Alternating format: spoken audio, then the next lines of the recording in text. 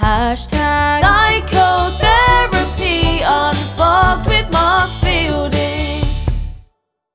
Hello, welcome to Hashtag Psychotherapy Unfogged, series 4, episode 15. Today I have the absolute pleasure of interviewing Renee Magri. Renee is a trained counsellor specialising in pet loss support. Her passion to help and guide grieving pet loss guardians came to her after losing her boxer Buckley to a terminal illness at the young age of 15 and a half. Having always had a keen interest in grief and loss, it was a natural progression for her to take a counselling qualification and direct it to helping the wider community with what can be done, with what can be one of the most difficult losses that many people go through in their lifetime. She is on a mission to normalise pet loss grief. It's never ever just a dog, cat, rabbit, horse, bird, plus all other species. Pets are family, and their love is truly unconditional. Is it any wonder that losing them hurts so much? So really nice to meet you again, Renee. Well, perhaps we could kick off. I ask all our guests just to share a little bit around your personal experiences that led you into the field. Sure, absolutely. First and foremost, thank you very much for having me. I was delighted to be invited, so thank you so much. Um, yeah, my personal experience. Well, I lost, as you mentioned, my beautiful boxer Buckley, and he was just 5.5 when he passed away. So it all happened very out of the blue. And like many animal lovers, we have a really close connection with them, and of course, I did with him. So yeah, his diagnosis, as I said, very much out of the blue. And when he passed away, the grief was huge for me. It was something that I've never experienced before. And I knew I wasn't the only one to feel this strong sense of loss. And hence where I stepped into supporting pet loss guardians with what they're going through as well. And just to kind of ask a follow-up around Buckley. So from what I kind of read on your LinkedIn profile, Buckley was quite ill, but Buckley was terminally ill for a while. And of course that I guess brings a different layer, really. I mean, just as much as you're happy to talk about, I mean, what was that period like dealing with the terminal illness with Buckley? Yeah, sure. Well, Buckley became terminally ill very suddenly. So Yeah, basically, he was unwell for a couple of days, and then boom, we were given a terminal prognosis. And at that time of diagnosis, he was only 3 years and 10 months. So I was like, what was going on here? yeah, So I didn't know it at the time. I do now, but I didn't know at the time. But I immediately stepped into what is called anticipatory grief, yeah. which is grieving a loss before it's happened. And I was, feeling all the feels and knew, of course, I was upset and concerned. And Buckley being terminal, he was given 6 to 12 months. We actually had 20 months with him. Yeah. But yeah, feeling all those feels and not knowing exactly what it was. So when he had an okay day, so did I. Yeah. And on the flip side, when his days weren't that good, of course, emotionally, yeah, I felt it too. So it was very overwhelming, Mark. Yeah. Very overwhelming, and then not knowing you're given a prognosis, and of course that's a guide, and that anticipation of when am I going to have to make end of life decisions? What am I going to do? How am I going to cope with this? Yeah. How am I going to do life without Buckley by my side? Yeah. And so I was feeling a lot of those things, which is very hard to sit with. Yeah, and I guess the palliative care aspect, I guess it's because Buckley, I guess, doesn't understand. I mean, I guess with a human, with a human that has a terminal illness and is in, Yeah. hospice or palliative care, I guess there can be kind of, can be communication through words. But I guess Mm, with Buckley, I guess mm. Buckley doesn't really understand what's going on. I guess which makes it all the more complicated for both of you, really. Yeah, that was really hard. And there was parts of, a lot of the time were some things I guess I wanted him to know and other things I Yeah, didn't. I found the actual euthanasia, the day of his euthanasia, we had a home euthanasia. I felt, of course, an immense amount of sadness, but there was a side of me that I couldn't tell him what was happening, but another side is that I didn't want him to know. Yeah. At the same time, animals are very stoic, Yeah. and they do very much live in the moment.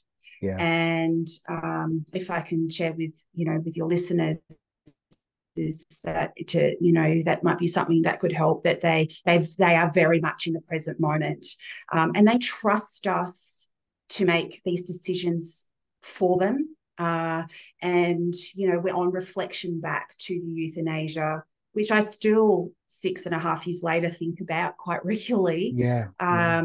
There's things like this that I sit with to help process those end of life decisions, because that it is a very, very difficult thing to do, even despite having our vet team, our vet support team, Yeah. quality of life scales. There's a whole lot of things that bring us to that decision.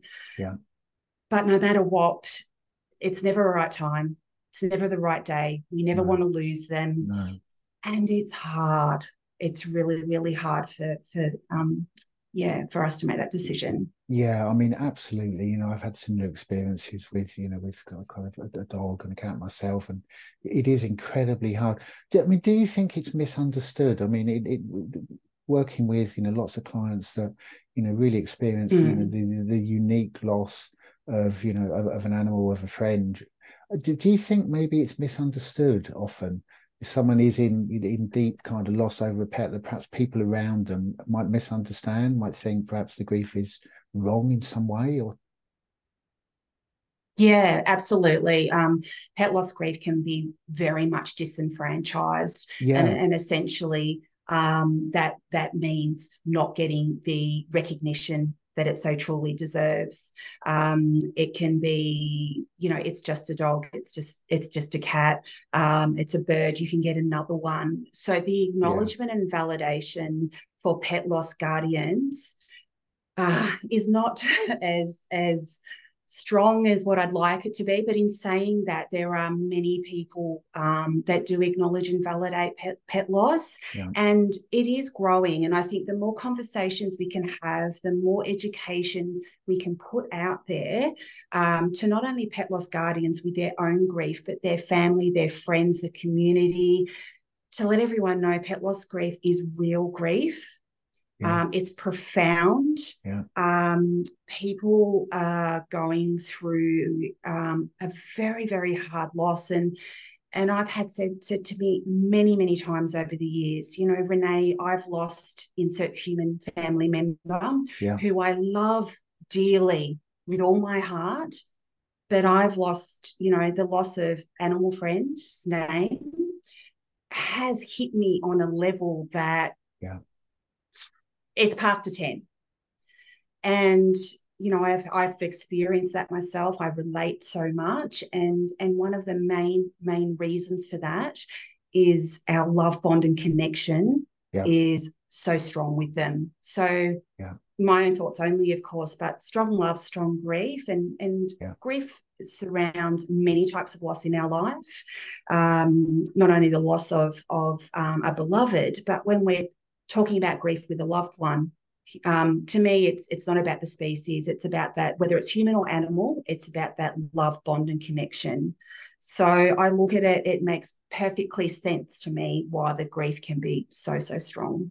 yeah. I mean, I absolutely agree, and I guess arguably, the relationship with I mean, I don't even want to use the word pet really, because I mean these are friends, aren't they? I mean, but the Yeah, yeah, relationship with a kind of pet yeah, friend, is very, very unique. I mean, yeah, it's very, very unique, and so I'm wondering around the stages of grief, and I mean, I guess everyone is going to grieve differently, depending on lots and lots of yeah. factors, who they are. But I mean, in terms of the stages of grief, I mean, how would you say, do they differ? Do you think in any way from from grief over, I don't know, a kind of human family member? Um, yeah, well, the stages of grief, we know about about them from Elizabeth Kubler-Ross, and don't quote me, but all of them, the anger denial. I can't rattle them. Yeah, we know them, but that's really expanded. So whilst they still very much, for a lot of people have a place, in terms of pet loss grief, I would say I guess the top things that I hear in terms of the grief space, of course, immense sadness is a huge one. Yeah. Loneliness is also very big as well, because that unconditional love that we have with them, sometimes our animals are there more than some humans, and that's the reality. Yeah. They're there in good times, not so good times. Yeah. They're our support system through our own personal challenges. So there's loneliness is a big one. Within pet loss grief too, guilt is another huge one. The what ifs, if onlys, couldas, shouldas. So that's very, very big within there as well. So they would probably be I'm going to say main ones, but everybody grieves so uniquely, Mark. Yeah, so what one person feels can be different. Grief can also ebb and flow. We could feel immense guilt one day, but then on any given day when, we're in a different sort of space with our grief saying different things, that could shift a bit. So, and back and forth. So it's, grief it's very unique. There's no time limits to it. There's no rush. It's really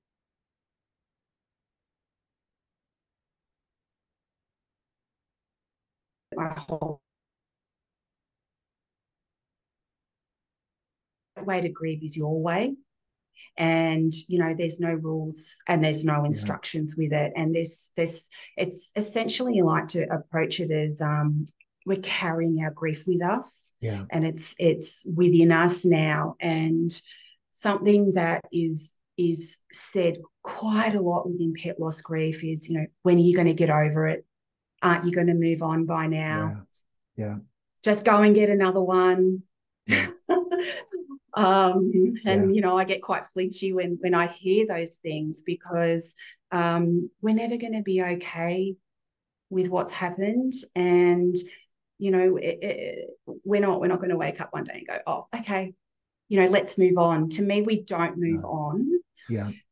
We learn how to live with that heartbreak. We work on ways on how to integrate the loss into our life. And there's many ways we can explore that. But that is one thing I thought I'd mention, that's very much said in the animal world, which can be very hurtful for pet loss guardians when they hear, just go get another one. Yeah, and it really diminishes the relationship, doesn't it? I mean, I get and that is really, really common, isn't it? I guess people, I don't know, people that don't understand. I think, I would say probably only people that have been through it perhaps understand, really. I think it's maybe difficult for people that, have not kind of been friends with pets to understand the absolute deep bond, that can grow, between both. I mean, in terms of the guilt, Renee, I mean, what kind of things do people tend to be guilty for? I mean, I guess it's all very individual, but what kind of things? How does the guilt come up? Yeah, that's variable too, depending on, because everybody's grief journey is different. But normally the narrative will start with something like the what if I, for example, what if I did that extra test? Maybe they could have found something else. Maybe I should have picked up on the signs sooner. Did I miss something? Maybe I could have taken them to the vet sooner. I should have. That's normally the narrative of what if only I coulda, I shoulda. And most of the time I call within our grief, we have different layers. I like to refer to the different emotion as layers. And within this particular layer, it's a strong one. I would say I really want to normalize these feelings. I want to normalize pet loss grief and acknowledge it as a collective, but I really want to normalize these sorts of feelings too, because sometimes we can feel bad for feeling things and we can think rationally and they're not. But yeah, those, I would say with particularly guilt, 99% of pet loss guardians feel it on Yeah. different levels. Um, it can be a very difficult layer to navigate because it's so strong. But I really like to listen and witness what it's saying, acknowledge what Yeah. the guild is saying, and listen to what it's saying. And when we start to do that, we can start to unpack it more. But I could talk about this layer for a very long time. But I Yeah. guess essentially a couple of things that might be helpful is we normally are believers in cause and effect. So when something goes wrong, we want to know why. And what normally happens is our mind takes us on a search with a lot of questions in there. And Yeah. this is where that narrative of what if I, if only. So Yeah. we're on this repetitive search. The interesting thing is we don't a lot of the time normally find the answers that we're looking for. However, we normally keep searching in the hope that we do. So most of the time it's the grief talking, and we've got to try to work a bit closer with this layer to try to open up avenues to get the grief to see that. But two sort of main parts just to add is that I really like to work on no intent to cause any harm at all. Yeah. And to me, that's a really pinnacle way to start to explore this layer more. So we never, ever, ever intend to go out to harm the ones we love. So we do the best in the situation that we're in with the information that we had at the time. And there's going to be, lots of variables there. So it's really important, I think, to let the grief know that. Yeah. Yeah, just let it know no intent. So that's one part. The other part is the hindsight bias, which hindsight's a very biased thing, Yeah, and it has a absolutely. lot of that counterfactual thinking in there, that what if I, if only. So a lot of the time, like, what often happens is information that we have in the after, if we put that information into the before, that changes things. If we knew things in the Yeah. after that we didn't know in the before, we might have done something different. Yeah. But that doesn't give you that 100% guarantee that the outcome would have been any different. No. So there's a lot to discuss, particularly with guilt, but there can be a lot of ambiguity. The other thing I do like to try to work on with this is it true guilt or is it more regret? Yeah. I mean, how would you distinguish the difference? Well, they're both hard emotions to feel. So I would say with guilt, interestingly enough, somebody that is truly guilty doesn't normally feel that guilty because they intend to go and harm somebody or something. Yeah. With guilt, if you had like I guess like a courtroom set up where you had a judge and a jury and you're on the stand and the jury and there's evidence, to create an evidence to create a pool of evidence to show that you're truly guilty within this space, it's hard to get a lot because there's never any intent there. So, guilt, true guilt, there's that intention. So regret, still has emotions of sadness and sure. disappointment and feeling helpless, possibly. There's a lot of despair. There's a lot of that sits in that space. But with regret, there's not normally any intent there. And it really I find when we explore this more and we work towards making what I call some peace with this guilt layer. Yeah. You might always feel guilt on some level, and we Yeah. have permission to feel it. I'm certainly not sitting here saying don't feel it. if anything, I'm the opposite. Let's welcome it in and give it a voice. Yeah. But Yeah. I really think that's probably a pretty, I'm hoping, a pretty good snapshot for your listeners to hopefully take away and process that a bit more, because that's often a really good starting point to work with this layer and to work towards making some peace with it. But we can go a few rounds with it, that's for sure. Yeah, I mean, I Few rounds really, with it. yeah, I mean, so much in what you say. I mean, just to pick up on a couple of things. Yeah, I mean, the hindsight, I think that is so true, isn't it? I think it's so Yeah. easy. I think we probably don't even do it consciously to put the knowledge that we have now, put us back in the position we were, before the death, and then feel regret. I mean, I mean, that I think is really common. And I really love the idea around giving the guilt a voice. Goodness me, that must be so powerful in the room sometimes with clients. And Oh, absolutely. are there other strategies you might use? I mean, it's obviously completely client led, but what other strategies might you Yeah. use with people in the counselling room? Yeah, look, there's lots of different things. It's really important to me that I listen very closely to what somebody's experiencing, because Yeah, no grief journey is the same. It is not a one size fits all. no, And if there was, Mark, if there was a list of instructions that I could give to everybody, I would 100%. We can't do that. And yet, the thing that we can do is, as you said, we can, we can really guide it and support it and work on ways on how yeah, to carry it. I think it's really, and again, my own thoughts, we can't fix this. We can't fix grief. I don't feel that we can, because my own thoughts, for me to fix my grief with Buckley, I'd have to have him back by my side. And yeah, unfortunately, that's for not sure. going to happen.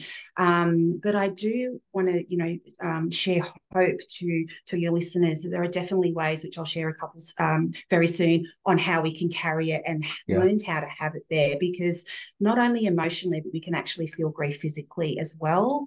And that's something to be aware of.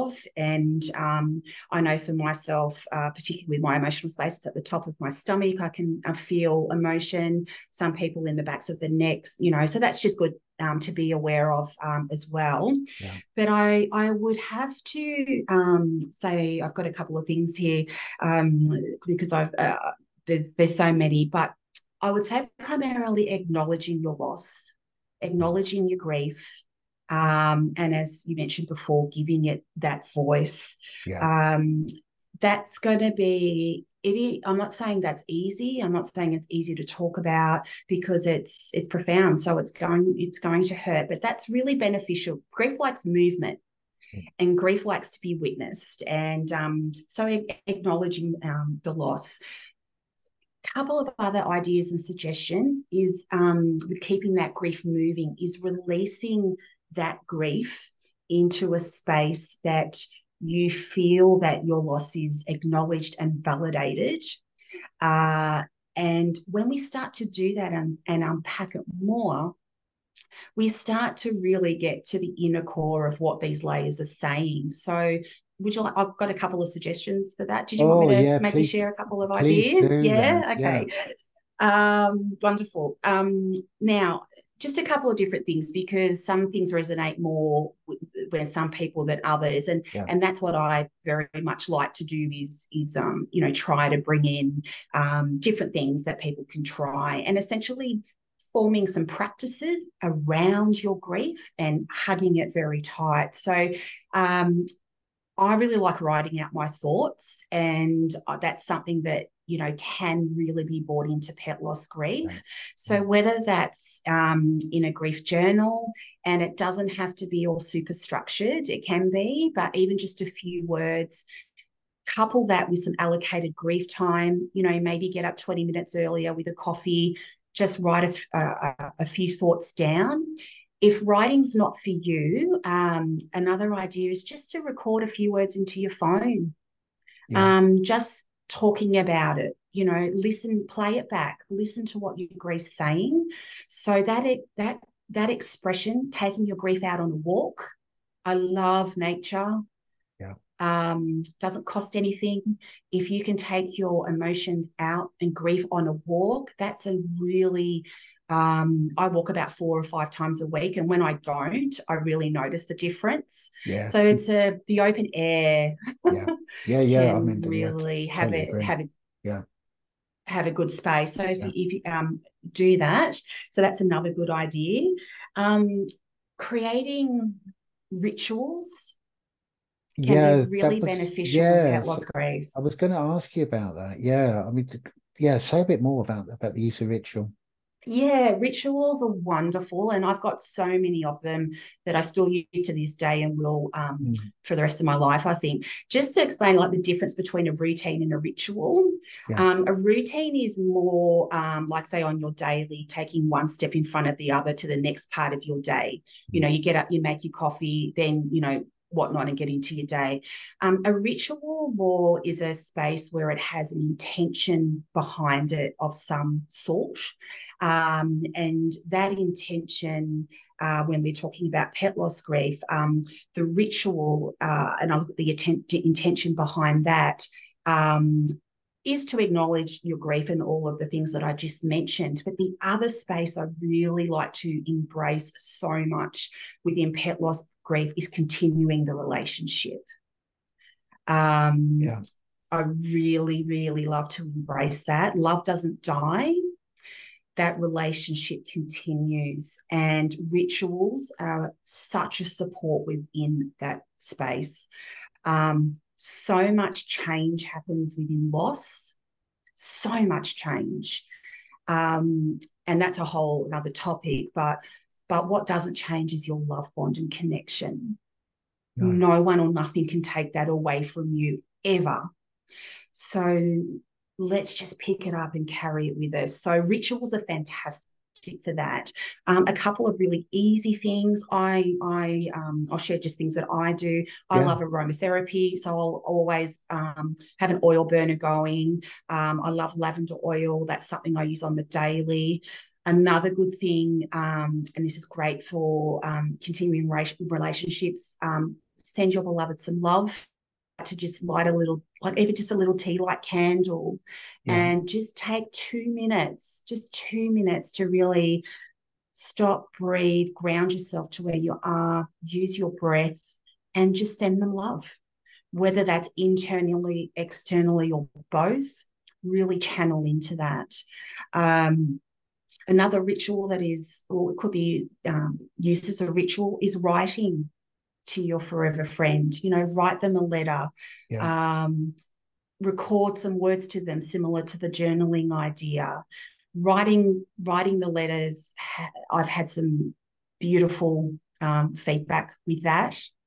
So Goodness that's me, that another must be. idea. Yeah, just in terms of the writing, wow. I mean, that must evoke so much from people.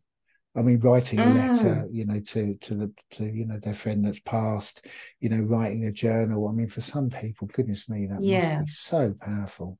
I would imagine. It's Will some of the powerful, clients, yeah. will some of the clients maybe share? I mean, I guess they don't have to, but will they maybe share with you sometimes things that if they write a letter, for instance, would sometimes clients maybe read it to Yeah. you? Yeah.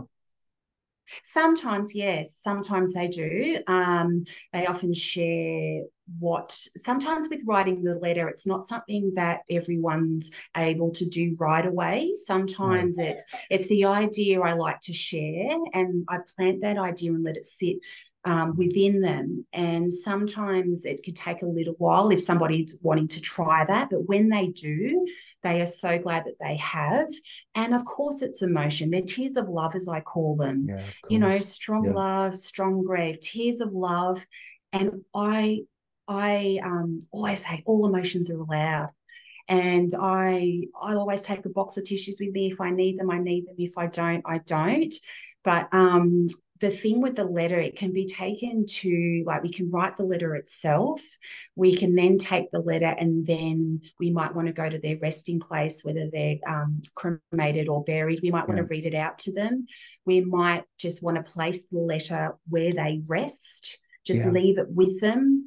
So there's many variables, and these are the sorts of practices and rituals, especially for the long term, but especially immediately after the loss, because your world's been turned upside down, and Yeah. it can actually bring in some solace and calm in amongst everything that's going on. It's something that you've got control over, you've got to say. So the rituals, I feel, something that are just so beneficial. Yeah, together with the grief, many grief practices. I gave a few ideas before, but I always say, Mark, and it's trial and error. But I really encourage people to give things a go. And when they find something that they connect with, keep doing it. Keep doing it at your pace. And I would never ever rush off. I never would say to anyone, you have to do this. And no, it's your grief, and everyone has the right to grieve their way. Yeah, I mean, absolutely. And I guess, I guess this is a snapshot of all of the things, I guess, in your toolbox as a counsellor. And as you say, grief is so individual, and I guess for each client, different things are going to be useful.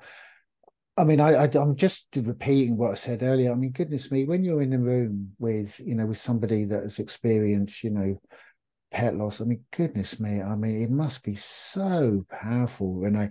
I mean, how do you keep yourself kind of, well, I don't know, how do you retain your own mental health, I guess, really, because I mean, you're sitting with people and death is in the room. I mean, this is what you do. I mean, how do you keep yourself well, really? Because I mean, the impact on you in the room must be enormous sometimes. Yeah, that's a really good question, and thank you for asking that question. Look, I am not going to lie, it can be hard, and Yeah, the sessions themselves obviously are full with a lot of emotion. yeah, And I really, really channel into creating a safe space for my client, pet loss guardian, that's going through this.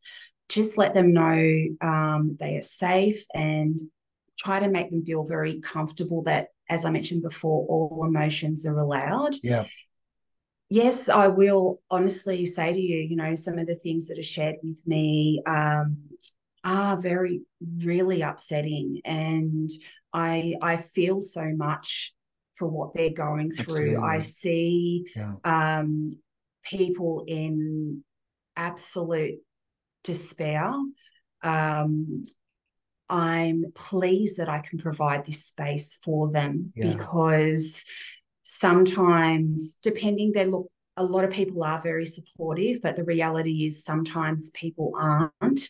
And cool. I am privileged, and I'm actually grateful that I can give them this space they can be 100% Yeah, authentically themselves, yeah, and be listened to, be heard, yeah, and give their feelings a voice. So yeah, yeah, myself, my own mental health, I like to just be very aware of when I need some time out, when I yeah, need to take care of me. So I'm very, very aware of that. And I find for myself, going on those walks, taking my headspace outside, and just something about the outdoors.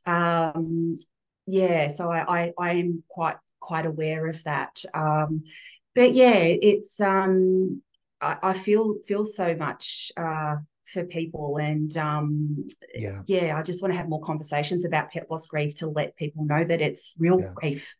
It's yeah. real. Yeah, It's real. absolutely. And I have to say, just kind of personally, I really, really have a lot of admiration for counsellors that work, predominantly in grief, because it's such an important space, I think, for people that are grieving, and I think the ability to contain and to be with someone, when they are grieving, I think it's a really unique quality, and I think that the space that you provide to people, especially not because I guess it is a very, very unique and misunderstood form of grief. So I guess if somebody is in a family system, perhaps where other people are maybe a bit more dismissive, I guess the relationship with you and your ability to really, really allow them to open up around their pain, I mean, it must be absolutely invaluable. I mean, I wanted to pick up on some of the other things you do. You run a kind of pet loss support group and a Facebook page. Could you maybe say a little bit Yep. about that, Renee? Yeah. Yeah, absolutely. Thank you so much for all that you said too. I really appreciate you sharing that and acknowledging that. Yes, I'd love to talk more about that. I think community is such a good thing. A like-minded community Yeah, can be for sure. so helpful for lots of different things, but for pet loss, being with a like-minded community can just be so beneficial. So about 4 months after Buckley died, I decided to create a online pet loss support group through Facebook, Fabulous. and Yeah. that's grown, over the years. And the community that we have there is just so beautiful. It's a different, of course, it's a different platform to a private session, but it still absolutely creates that safe, calm, non-judgmental space where pet loss guardians can be. So I had two, I guess, visions when I created the group. One was a side where pet loss guardians can come to share their story if they wanted to. They could, post and have that like-minded community. And Yeah. when people really get it, and I say that in inverted commas. So that was one part. The other side, I really wanted to bring in as much as I could, because there's only one of me, but I do as much as I can. But to bring in some learning, to bring in some education about pet loss grief, to talk about things like guilt, to give some, tips and those sorts of things as takeaways that could be helpful in a group setting. So that was the other vision, which still very much is going, and very much happening to this day. So yeah, it's grown. It's a sad reason that normally people come to the group, but it's also a good thing to know that there is support there. And no, I don't want anyone to feel alone with such a, at all. But, very much with a profound loss, because, the feelings of grief can be extremely overwhelming. And Absolutely. yeah, that's just, so yeah, there's that. And of course, my social media pages, Facebook, Instagram, and LinkedIn, Yeah. that I'm, very much active in, and almost daily. I've got quite Great. a few platforms that they're all managed by myself, so I bring as much support Great. into there as well. I also do a few live posts in my groups as well when I can. So yeah, I definitely put as much as I can into all of them. Sure, and for our listeners, we'll put all of your kind of social media links, on our social media platforms, and along with the podcast. And just to pick up on what you were saying about community, I mean, goodness me, that must be so important to people. I mean, sitting and sharing experience in group, and having a kind of supportive community that understands and validates. Wow, that must be so important for people. I mean, it's a fantastic service that you offer. I mean, I always feel that pet loss is something that is really, really underrepresented in counselling. And if people want to get hold of you, if people want to get hold of you for one-to-one counselling, how do they do it? How do they get hold of you? Yeah, sure. Through my website is probably the easiest way. Yeah. There's a contact tab on my website. So if you go through there, that's the easiest way. Of course, through my Facebook page and Instagram and LinkedIn, there's messaging there as well. But probably through my website would be the easiest way. Fantastic. And I always ask our guests at the end of the show their favourite kind of go-to coping strategies to sustain good mental health. Well, what are yours? What do you do to sustain your, good mental health? Yeah, that's a good question as well. Absolutely what I said before, the walking, the movement. I just find Yeah. movement, because walking again is not for everybody. So just moving your body, my body, and even that's jumping up and down for a couple of minutes, I do that. Yeah. I make sure in terms of sort of self-care, I make sure that I'm aware when I'm needing that break. Like, I'll stop, recharge, whether it's just going and getting coffee from a local cafe, reading a few pages of my book. Yeah. So, and just being in tune with my thoughts, like I'm aware, if anxiety levels are getting high, the sorts of things I can do to help me. So it's, I guess, a lot of the things that many people use, focusing on my breath. Always, I must say, Mark, one of my biggest things these days, which I've really channeled into, is just really acknowledging my thought, no matter what it is. Yeah. And if it's anxiety, I will literally stop and say, stop. This is anxiety I'm feeling right now, and what does it want to say? So that's probably one of my biggest things, I must say, in amongst everything. And I find when I really do that, that can really help to process things. So I guess there's a lot of variables there, but I'm everything from going to a walk to meditations are great. I love them. All of that stuff I really like to do, and grief really likes all of that too. And the thing with grief is that it's often very responsive to guidance and direction, and it's learning on those ways, because I'll quickly just add this bit in, that grief might feel, because it's so strong, that it really wants to hurt you and harm you, because it feels not nice and it's uncomfortable. Whereas I actually like to really reframe that and look at it in the senses, I don't think its intention is that it wants to harm us. I just think it needs that guidance and direction, because I go back to what I said earlier on, strong love, strong grief. Yeah. So that grief that's hurting you is that love that is so strong. Yeah. So that's something that maybe I'm hoping that will resonate, and that's what reframing, and that's another big thing. I like to look at something, and if we can maybe look at it from the outside looking in, or what would you say to a good friend of yours that was feeling that way?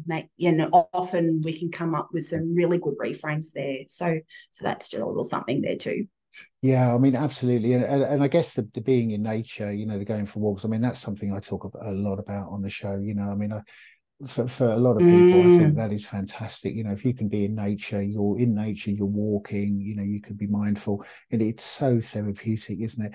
I mean, I could literally talk to you for another 45 minutes, Renee. And as always, I've not covered all of the questions I wrote down, but this is going to be a really, really interesting listen, for all of our listeners. And I'm so glad we've been able to have you on. I mean, just before we finish, is there anything you would like to say that I've not given you the opportunity to? Oh my goodness! Like you just said, I could talk about things for a long time. Maybe it's a big area, isn't it? We could do an episode. We could do an episode 2 down the track sometime. But look, they say that just what you were saying then about being outside and things like that. I'm just going to add on the senses. What you see, smell, touch, and hear can be really very, very helpful too. Within grief. Look, there's so much that I could say, but I just want, I think I might finish on, I just want pet loss guardians to know that they are not alone, and there is support out there. And please, please, please don't think anything that you are thinking is crazy, silly, or stupid, because I hear that a lot within the session space. It'll start off, Renee, you might think I'm crazy or silly, and the first thing I always say is no. So I just really want to emphasize nothing is silly or crazy or stupid. You've experienced a profound loss, and you're not alone, and support in many forms, whether that's with me or other support out there. Please know that you are not alone, and reach out. Someone will listen and be there for you. So I really want to emphasize that to all your listeners. Thank you. That's a really, really nice message. And, I absolutely concur. I mean, relationships with our kind of friends from the animal world, I mean, they are unconditional love. They're very, very unique relationships, aren't they? So, it's really important work that you do. But we'll finish there. Thank you so much for coming on. And it's been really nice to see you again. Thank you. Thank you so much for having me. I really appreciate it. Take care. Once again, I'd like to really thank Renee for coming on the show. It's the pet loss grief is an area that I think is really underrepresented in counselling. Things that we could have talked about, things that I wrote down. Obviously, we ran out of time, and it is, loss and pet loss is such a big subject. I could have asked Renee around, children and working with kind of children and their grief over pet loss. And also a little more really about the trauma aspect, because I think there can be a trauma aspect. I mean, having a pet that has to have palliative care, I mean, that in itself, I think, is incredibly difficult. The pet doesn't understand what's going on, and watching, someone that you love becoming weaker and weaker, and knowing that, there's an anticipation of death coming, as Renee put it, anticipatory grief. I think that in itself, I think, is incredibly difficult. I think being with, a loved animal at the end, when perhaps they're, being euthanized, I think can be very, very traumatic. I think some of those images of a pet passing away, are tremendously powerful, and I think stay in the mind probably forever. I mean, as I said during the episode, I do really admire, I think, counsellors that work predominantly with grief and loss. Such powerful primal feelings in the room, and I guess creating the space and being able to contain the grief and the extreme feelings of loss of a relationship that was unconditionally loving, a relationship, I mean, I would argue, like no other. I mean, I've just take one potential, pet, a relationship with a dog. It's possibly the most unconditional loving relationship I think anyone will ever have, and obviously when that relationship ends, the grief really kind of matches that. I mean, Renee must experience such strong, powerful feelings when she's in the room. It really, really is a unique kind of grief, I think. And often, I think, as Renee said in the show, often one that is really, really misunderstood. I think others, other people, maybe people that have not experienced pet loss themselves, I think it's very easy for them to diminish it. I mean, what Renee was saying around, the kind of narratives, oh, we'll just get another one, really, really, I think diminishes, the bond that people have. And also Renee mentioned loneliness. I mean, sometimes older people who are widowed, widower, who are on their own, will have a dog, will have a cat, and that is great company. It's a loving relationship. And obviously the feelings of loss when, that loved animal, that loved friend dies are absolutely immense and can lead to extreme feelings of loneliness. People walking around the house and just feeling, a real empty space, where their kind of pet friend used to be. And very, very uncomplicated relationships. I mean, obviously, unconditional love is possible between humans, of course, but but I guess with with a pet, there is no real conflict, really. There's no disagreement, no conflict to manage. It is, it is in that respect, I think, a really, really unique kind of bond, really. Renee talking about groups, I would imagine, the groups, and please look on our website, on our social media platforms for all of Renee's social media links.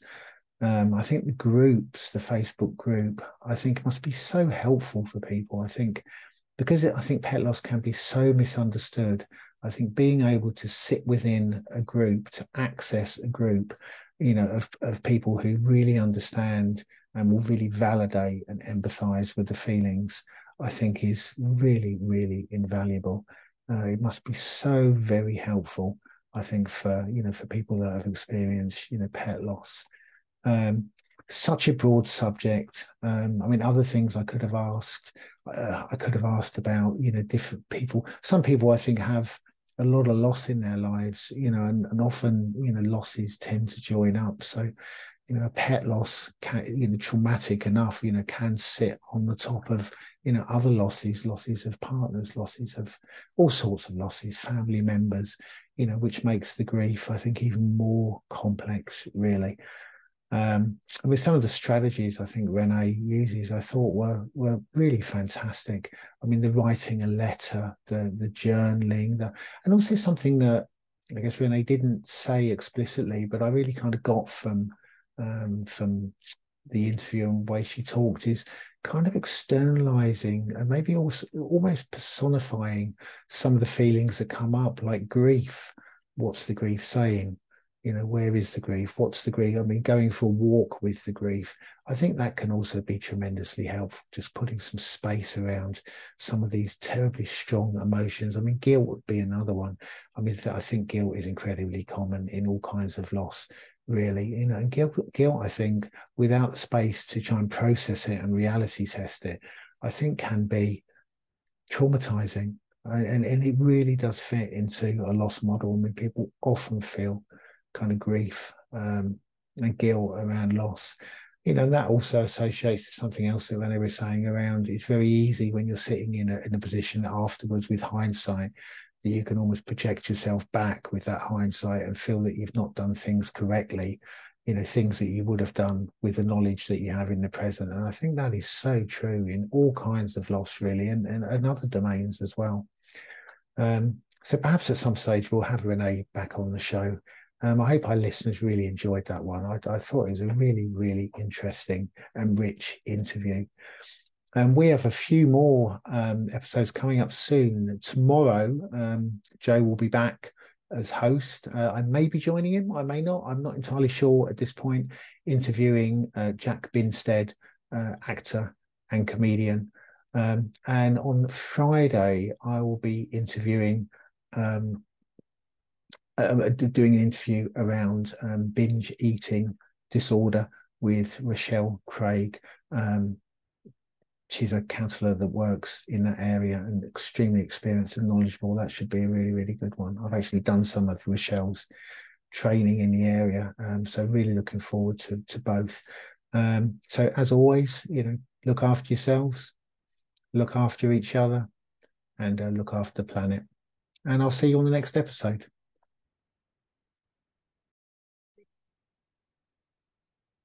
Thanks again for listening to the show.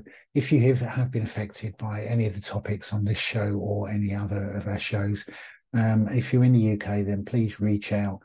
Samaritans can be contacted on 116 123.